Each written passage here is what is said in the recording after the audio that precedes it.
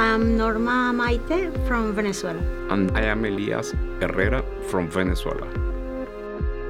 When we came in Plainfield, like us, like strangers or like aliens, the Christians are the same because we are living in the world with a culture different, our Christian culture. And then we are living, sharing with the bad practices.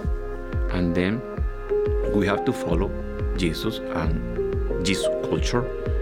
But we have to live with them, but we are not them. And then I think, live with strangers is like a Christian in the world. You can love your neighbor one day. Don't say hey or hi. It's not easy. But you have to pray for them because you have to love them.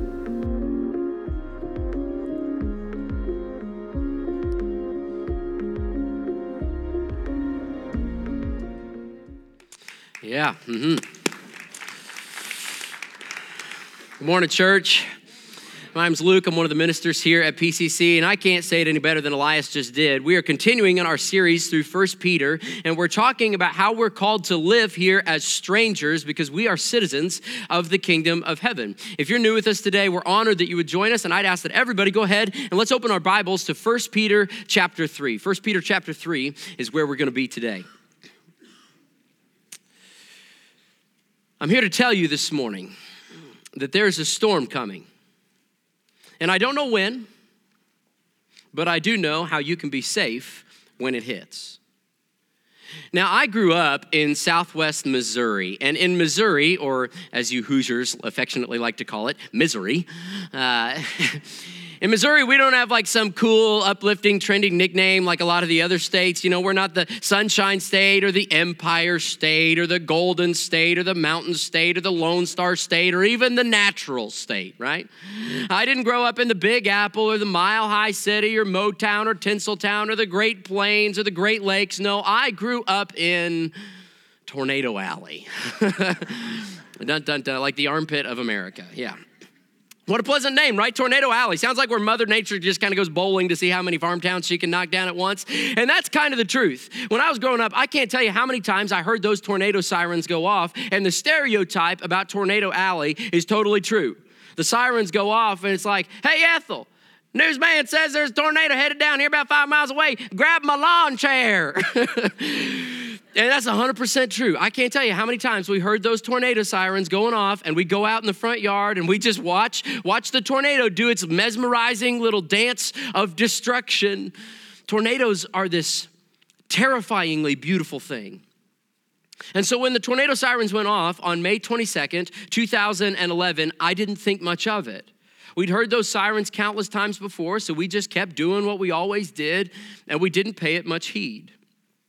But on that Sunday evening in Joplin, Missouri at 5:41 p.m., brought one of the deadliest and most powerful EF5 tornadoes in recorded history barreling down on my hometown.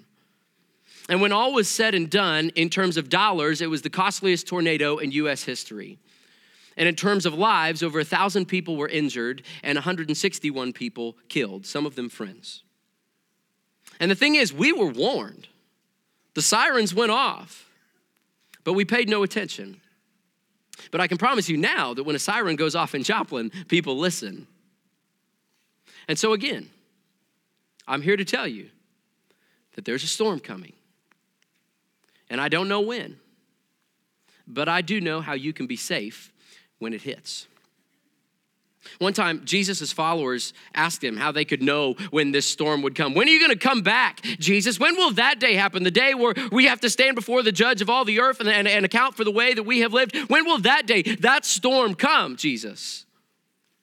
And Jesus answered him in Matthew chapter 24. He said, but about that day or hour, no one knows. Not even the angels in heaven, nor the Son, but only the Father. As it was in the days of Noah, so it will be at the coming of the Son of Man. For in the days before the flood, people were eating and drinking, marrying and giving in marriage up to the day Noah entered the ark. And they knew nothing about what would happen until the flood came and took them all away. That's how it'll be at the coming of the Son of Man. There's a storm coming, and I don't know when, but I do know how you can be safe when it hits. Peter tells us how right here in chapter 3. Just for context, if you haven't been with us for the last few weeks of our series, Peter is writing this letter of 1 Peter to some Christians who are trying to follow Jesus, and they're suffering for it. They're this tiny minority in a big, wide world that is suspicious of them. And so Peter is encouraging these Christians to hang tough. And specifically here in our text today, he's encouraging these Christians to stick it out, to keep the faith by reminding them of three things: Noah, Jesus, and baptism. Let's dive into our text for the day, chapter 3, verses 17 through 22. Peter writes this. He says, "For it is better, if it is God's will, to suffer for doing good than for doing evil. For Christ also suffered once for sins, the righteous for the unrighteous, to bring you to God. He was put to death in the body, but made alive in the spirit.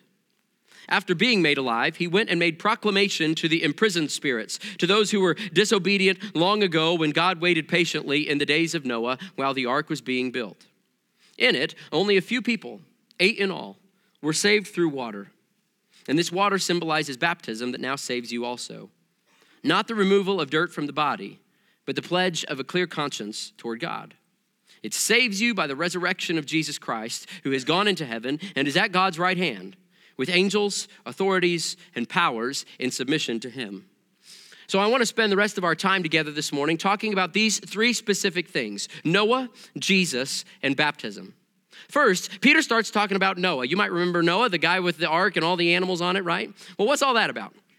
Well, way back in the beginning of the Bible, the first book of the Bible, in Genesis, God creates the world. He makes the world, and the world is good. But it's not very long before humanity starts messing it up. And people start abusing and cheating and lying and murdering other people. And the world just becomes this despicable place. Nobody is following God. Nobody, that is, except one man, Noah.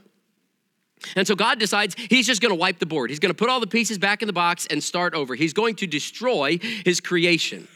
Now, I have 2 little boys at home, and so we have a lot of children's books that we read and stuff, and it always strikes me as odd that our little children's books like to portray this story of Noah and the ark as a happy little floating zoo where everybody's grinning from ear to ear, kind of like a prehistoric carnival cruise, right?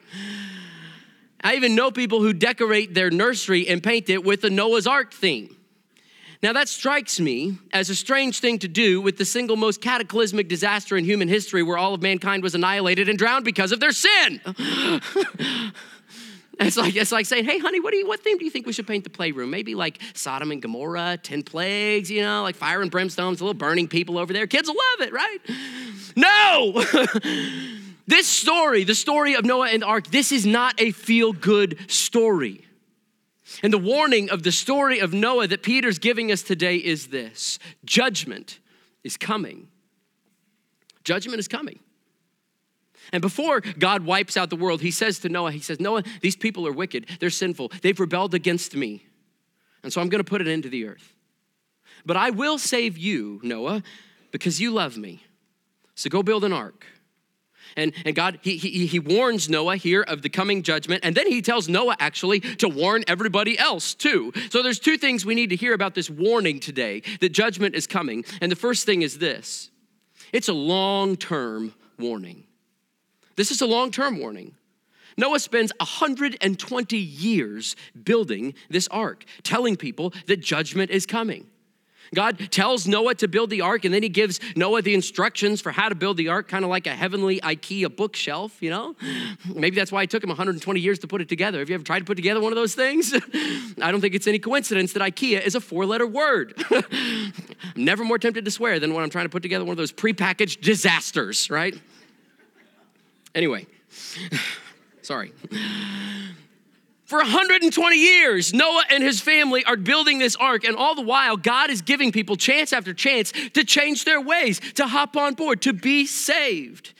This is a long-term warning, decade after decade. Noah's chopping down trees. People can hear the sounds of hammering and sawing over his backyard fence. I mean, imagine Noah's neighbors seeing this thing go up in his backyard. That would cause some discussions at the HOA meeting, don't you think? And every time people come by and they stop to gawk and they ask, man, what are you doing, Noah? He'd say, there's a storm coming. And I don't know when, but I do know how you can be safe when it hits. And they're thinking, okay, buddy, good luck with that. See you around. And in fact, in the book of 2 Peter, Peter calls Noah a preacher of righteousness. In other words, Noah's job wasn't just to build the ark. It was also Noah's job to warn the world that judgment is coming. And here's the thing, our God is so patient. He warned the world for 120 years. Understand, he could have helped Noah make the ark faster, but he didn't because he's patient. He doesn't want to destroy people. He doesn't want to judge them. He doesn't want to leave them stuck in their condemnation. He gives them chance after chance after chance to turn to him, to come and be saved. This is a long-term warning. And then imagine this, Noah and his family, they've been working for decades on this ark, and finally they're just putting on the finishing touches, pounding in the last few nails, when all of a sudden a couple frogs go hopping by at their feet.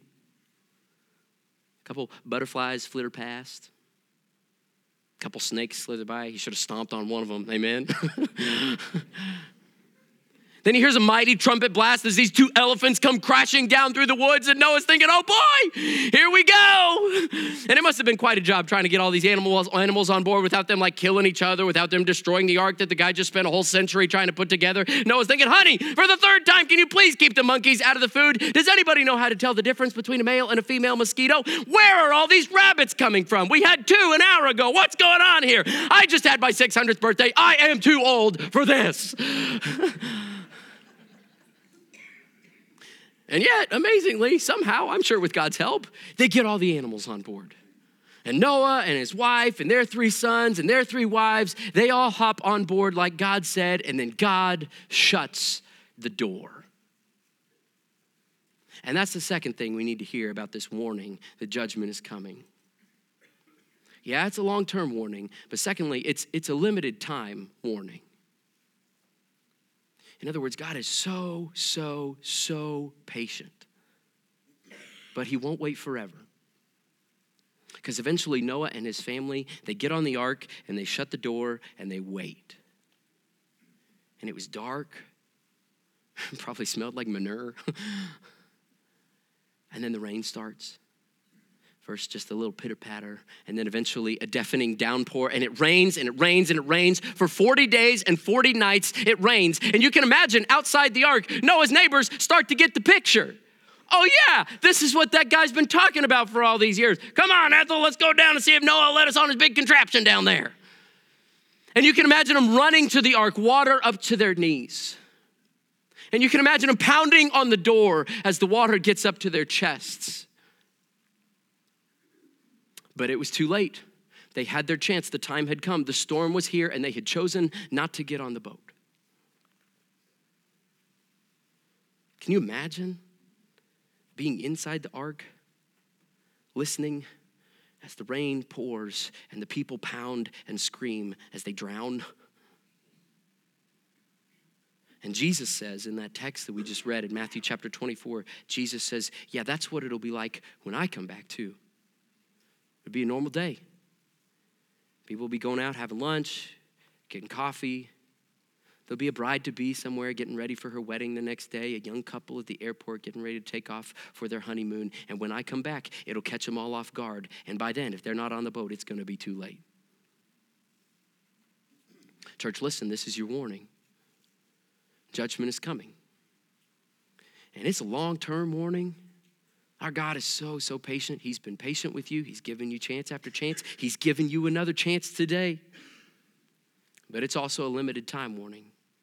So don't put it off because there's a storm coming.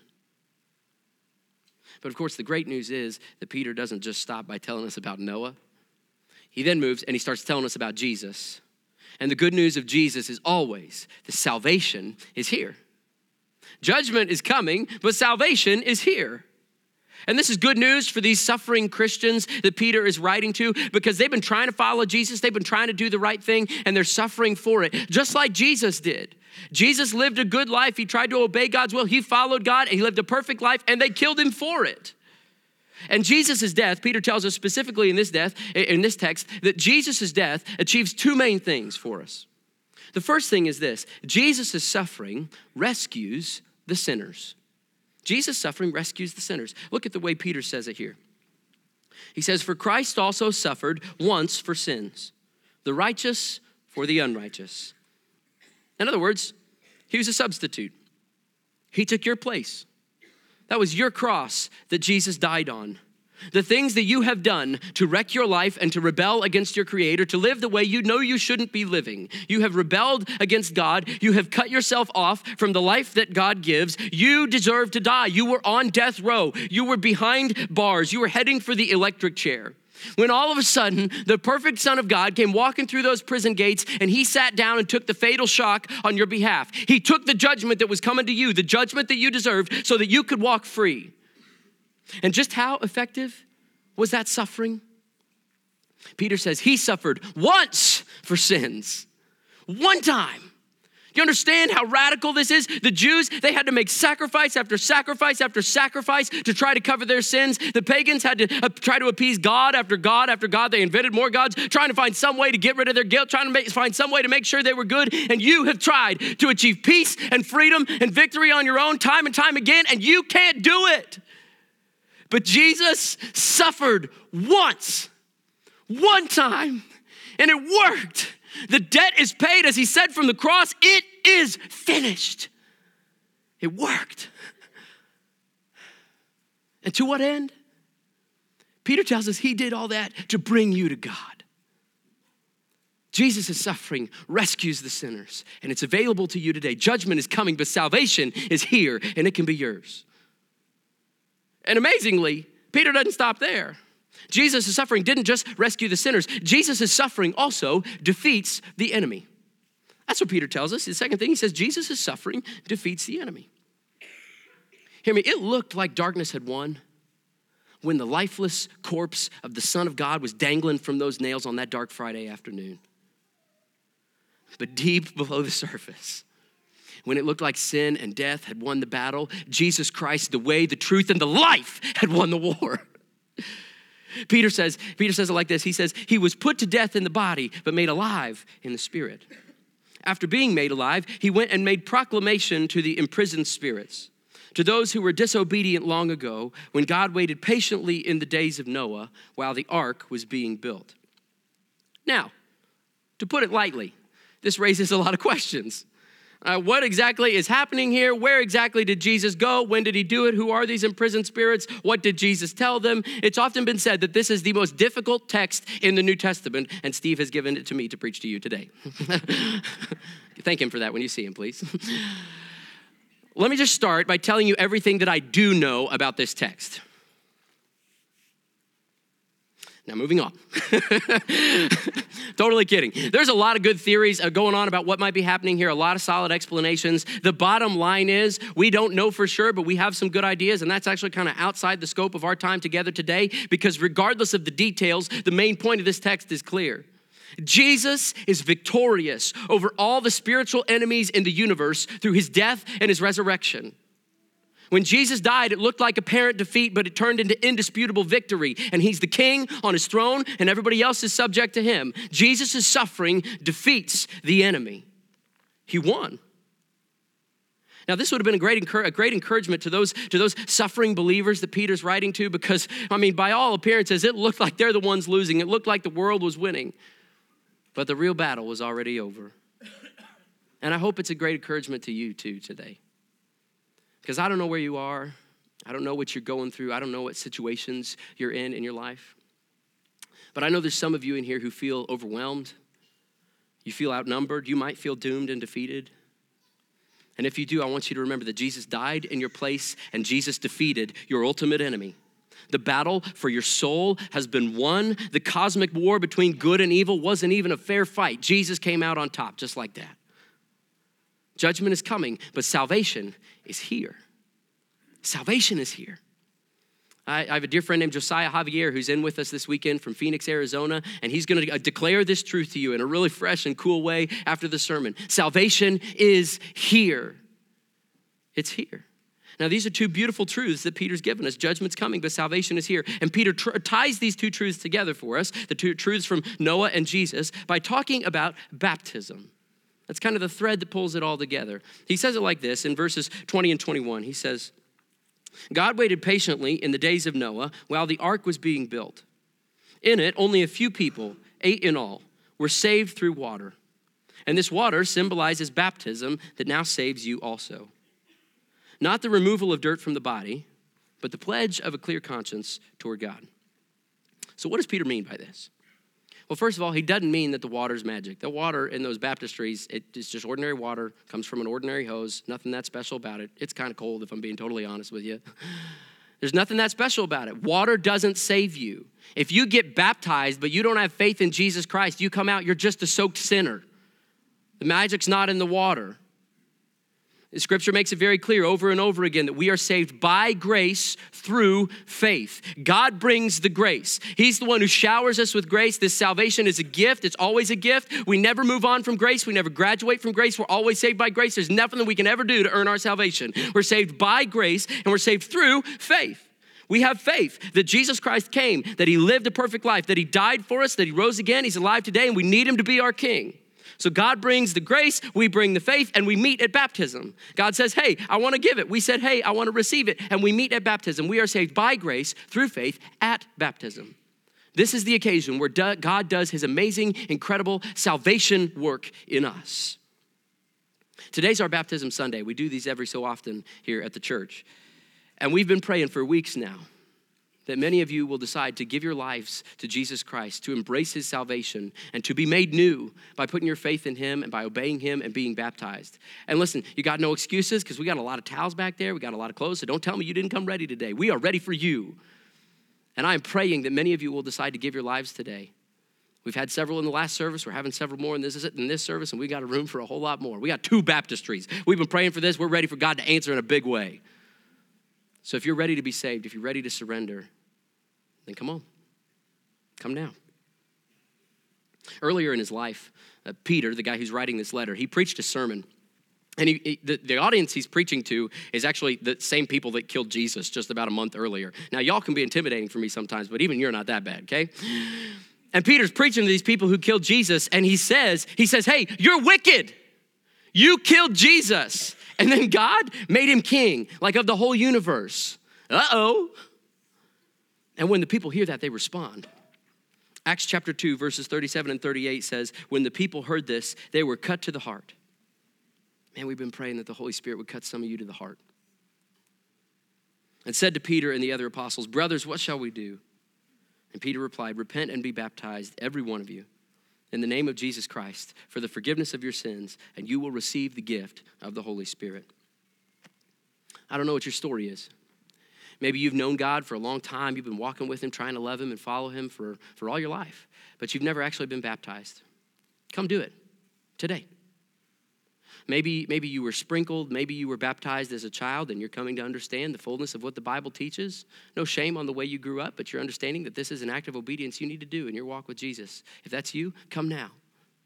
Maybe this is all brand new to you and it's kind of confusing and you don't understand it all and you don't know all the big words and you'd have trouble answering the questions, but all you know is you've messed up your life, you're a sinner, you need Jesus to rescue you and you're ready to start living his way. If that's you, come now. Come. We're going to have people up here after the sermon. We got Kyle Nelson, our discipleship minister, Riley Weaver, our impact minister. They'd love to talk with you. We can do this today. Come be baptized. Come be made new. So let's talk for a second. What exactly is baptism? Well, Scripture uses a lot of different images to describe baptism. The Bible describes baptism actually as kind of a combination, a weird little meshing. It's like a funeral and a birthday party all rolled in one.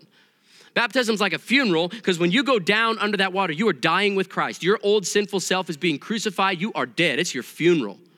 And then when you come up out of that water, you are being raised with Christ to new life. You're born again. Your new spiritual self is new. And this is your birthday party. And we got cupcakes in the hub to prove it today. So it's your funeral and it's your birthday party. And the Bible also describes this as a gift.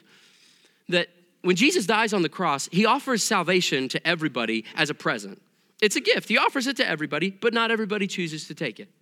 But baptism is you saying, yeah, I want to receive the gift. That you're opening the gift. And when you open the gift of salvation in baptism, you find four things, can't count, in that gift. First thing you find is this. It's a bar of soap. You get washed clean. Listen, you've messed up your life just like I have. There's things you're guilty for and ashamed of in your past, but you get washed clean. You get a clean slate. I need a clean slate every day, don't you? And when you put your faith in Jesus Christ, he died for your sins. He paid for it. You're washed clean in his blood in baptism. You are made new. You get your sins washed away. And I need that. Whoop. Second thing you find when you get baptized is you find a family picture. Because you get adopted into the family of God. You don't have to be scared of God. You can call him Father. You can come to him anytime. He's always there. You get adopted into the family of God. You're a child of God. We're going to sing it later in a few minutes. That also means you get all of us weirdos as your big crazy family. We're your brothers and sisters. You're in God's family. The next thing you find when you get baptized is you get a battery. Because God himself, the Holy Spirit, comes and lives inside of you. And the Holy Spirit gives you the power to be like Jesus in a way that you don't have right now. He gives you the power to live for God. God himself living in you. That's amazing. And the last thing you find when you get baptized is you find a ticket to heaven. So that someday when you die, you can die with confidence knowing that you're going home to be with Jesus. That's what you find. It's an amazing gift. It's all grace. It's all grace. So, judgment is coming, but salvation is here, and it can be yours today. So consider yourself warned. The author of Hebrews says it like this, verses 27 and 28 in chapter 9, he says, just as people are destined to die once, you're going to die, I'm going to die, don't know when. There's a storm coming, don't know when. He says, and after that to face judgment, we're all going to account for the way that we live, but I'm not scared of it because I'm in Jesus. He said, so Christ was sacrificed once to take away the sins of many, and he will appear a second time, not to bear sin, but to bring salvation to those who are waiting for him. When you're in Jesus Christ, judgment's coming, but you don't have to be scared. It's going to be a great day when we get to be home. So judgment's coming, but salvation's here, and it can be yours today. And look, I get following Jesus and specifically being baptized is an intimidating thing. It's easier to put off. It's easier to just say maybe later. But think about it. Probably wasn't easy for Noah to get up day after day, year after year to work on that ark when it was a cloudless, sunny sky. It looked like life would just keep on going forever as normal, and he's out here preparing for some judgment day. And his neighbors are walking by saying, what are you doing, man? And people might look at you like that. We're living here as strangers. But Noah knew that there was a storm coming. And he didn't know when, but he knew how to be safe when it hit. And here's the other thing, like some people who walked by and saw Noah building the ark and talked to him and heard his message of judgment was coming, they might have even believed him. They might say, yeah, Noah, man, that sounds good. That's probably a real good idea to build an ark just in case, be safe. I mean, it's a nice looking boat. I bet it would float. I'd even like to ride on it sometime. Just not today. If that's you, don't put it off. Because baptism is not just you saying, yeah, I like the idea of Jesus. No, baptism is you saying, yeah, I think this boat will float. And in fact, I think this boat is my only hope, so I'm going to go ahead and hop on in so I can be ready when the storm comes. That way, when the waters come, they'll bring destruction on the world, but they will raise you up and you will be lifted and saved and brought to new life. And in the same way, Noah and his family took refuge from the waters of God's judgment by finding safety in the ark. You too can find refuge from the storm of God's judgment by finding safety in Jesus Christ on the cross. So that someday when the waters come, you're good, you're safe, you're fine. So don't put it off. Come be baptized. Hop on the boat. I did on October 28th, 2001. And it's still the best decision I ever made. We're going to take a couple minutes now, and I just want to be silent. We're just going to be quiet. And I want you to listen for the still small voice. Just be silent for the Lord. There might be something he's asking you to do.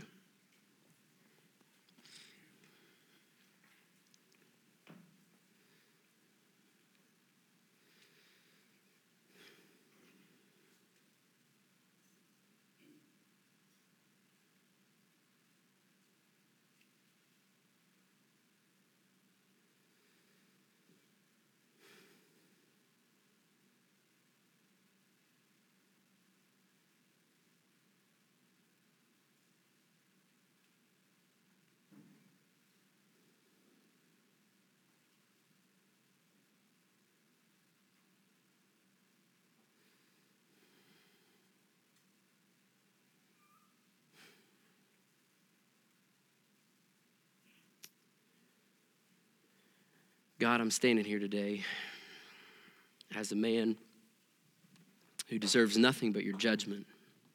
That's who we are, God. We've rebelled against you, and we deserve your wrath. We know we deserve death.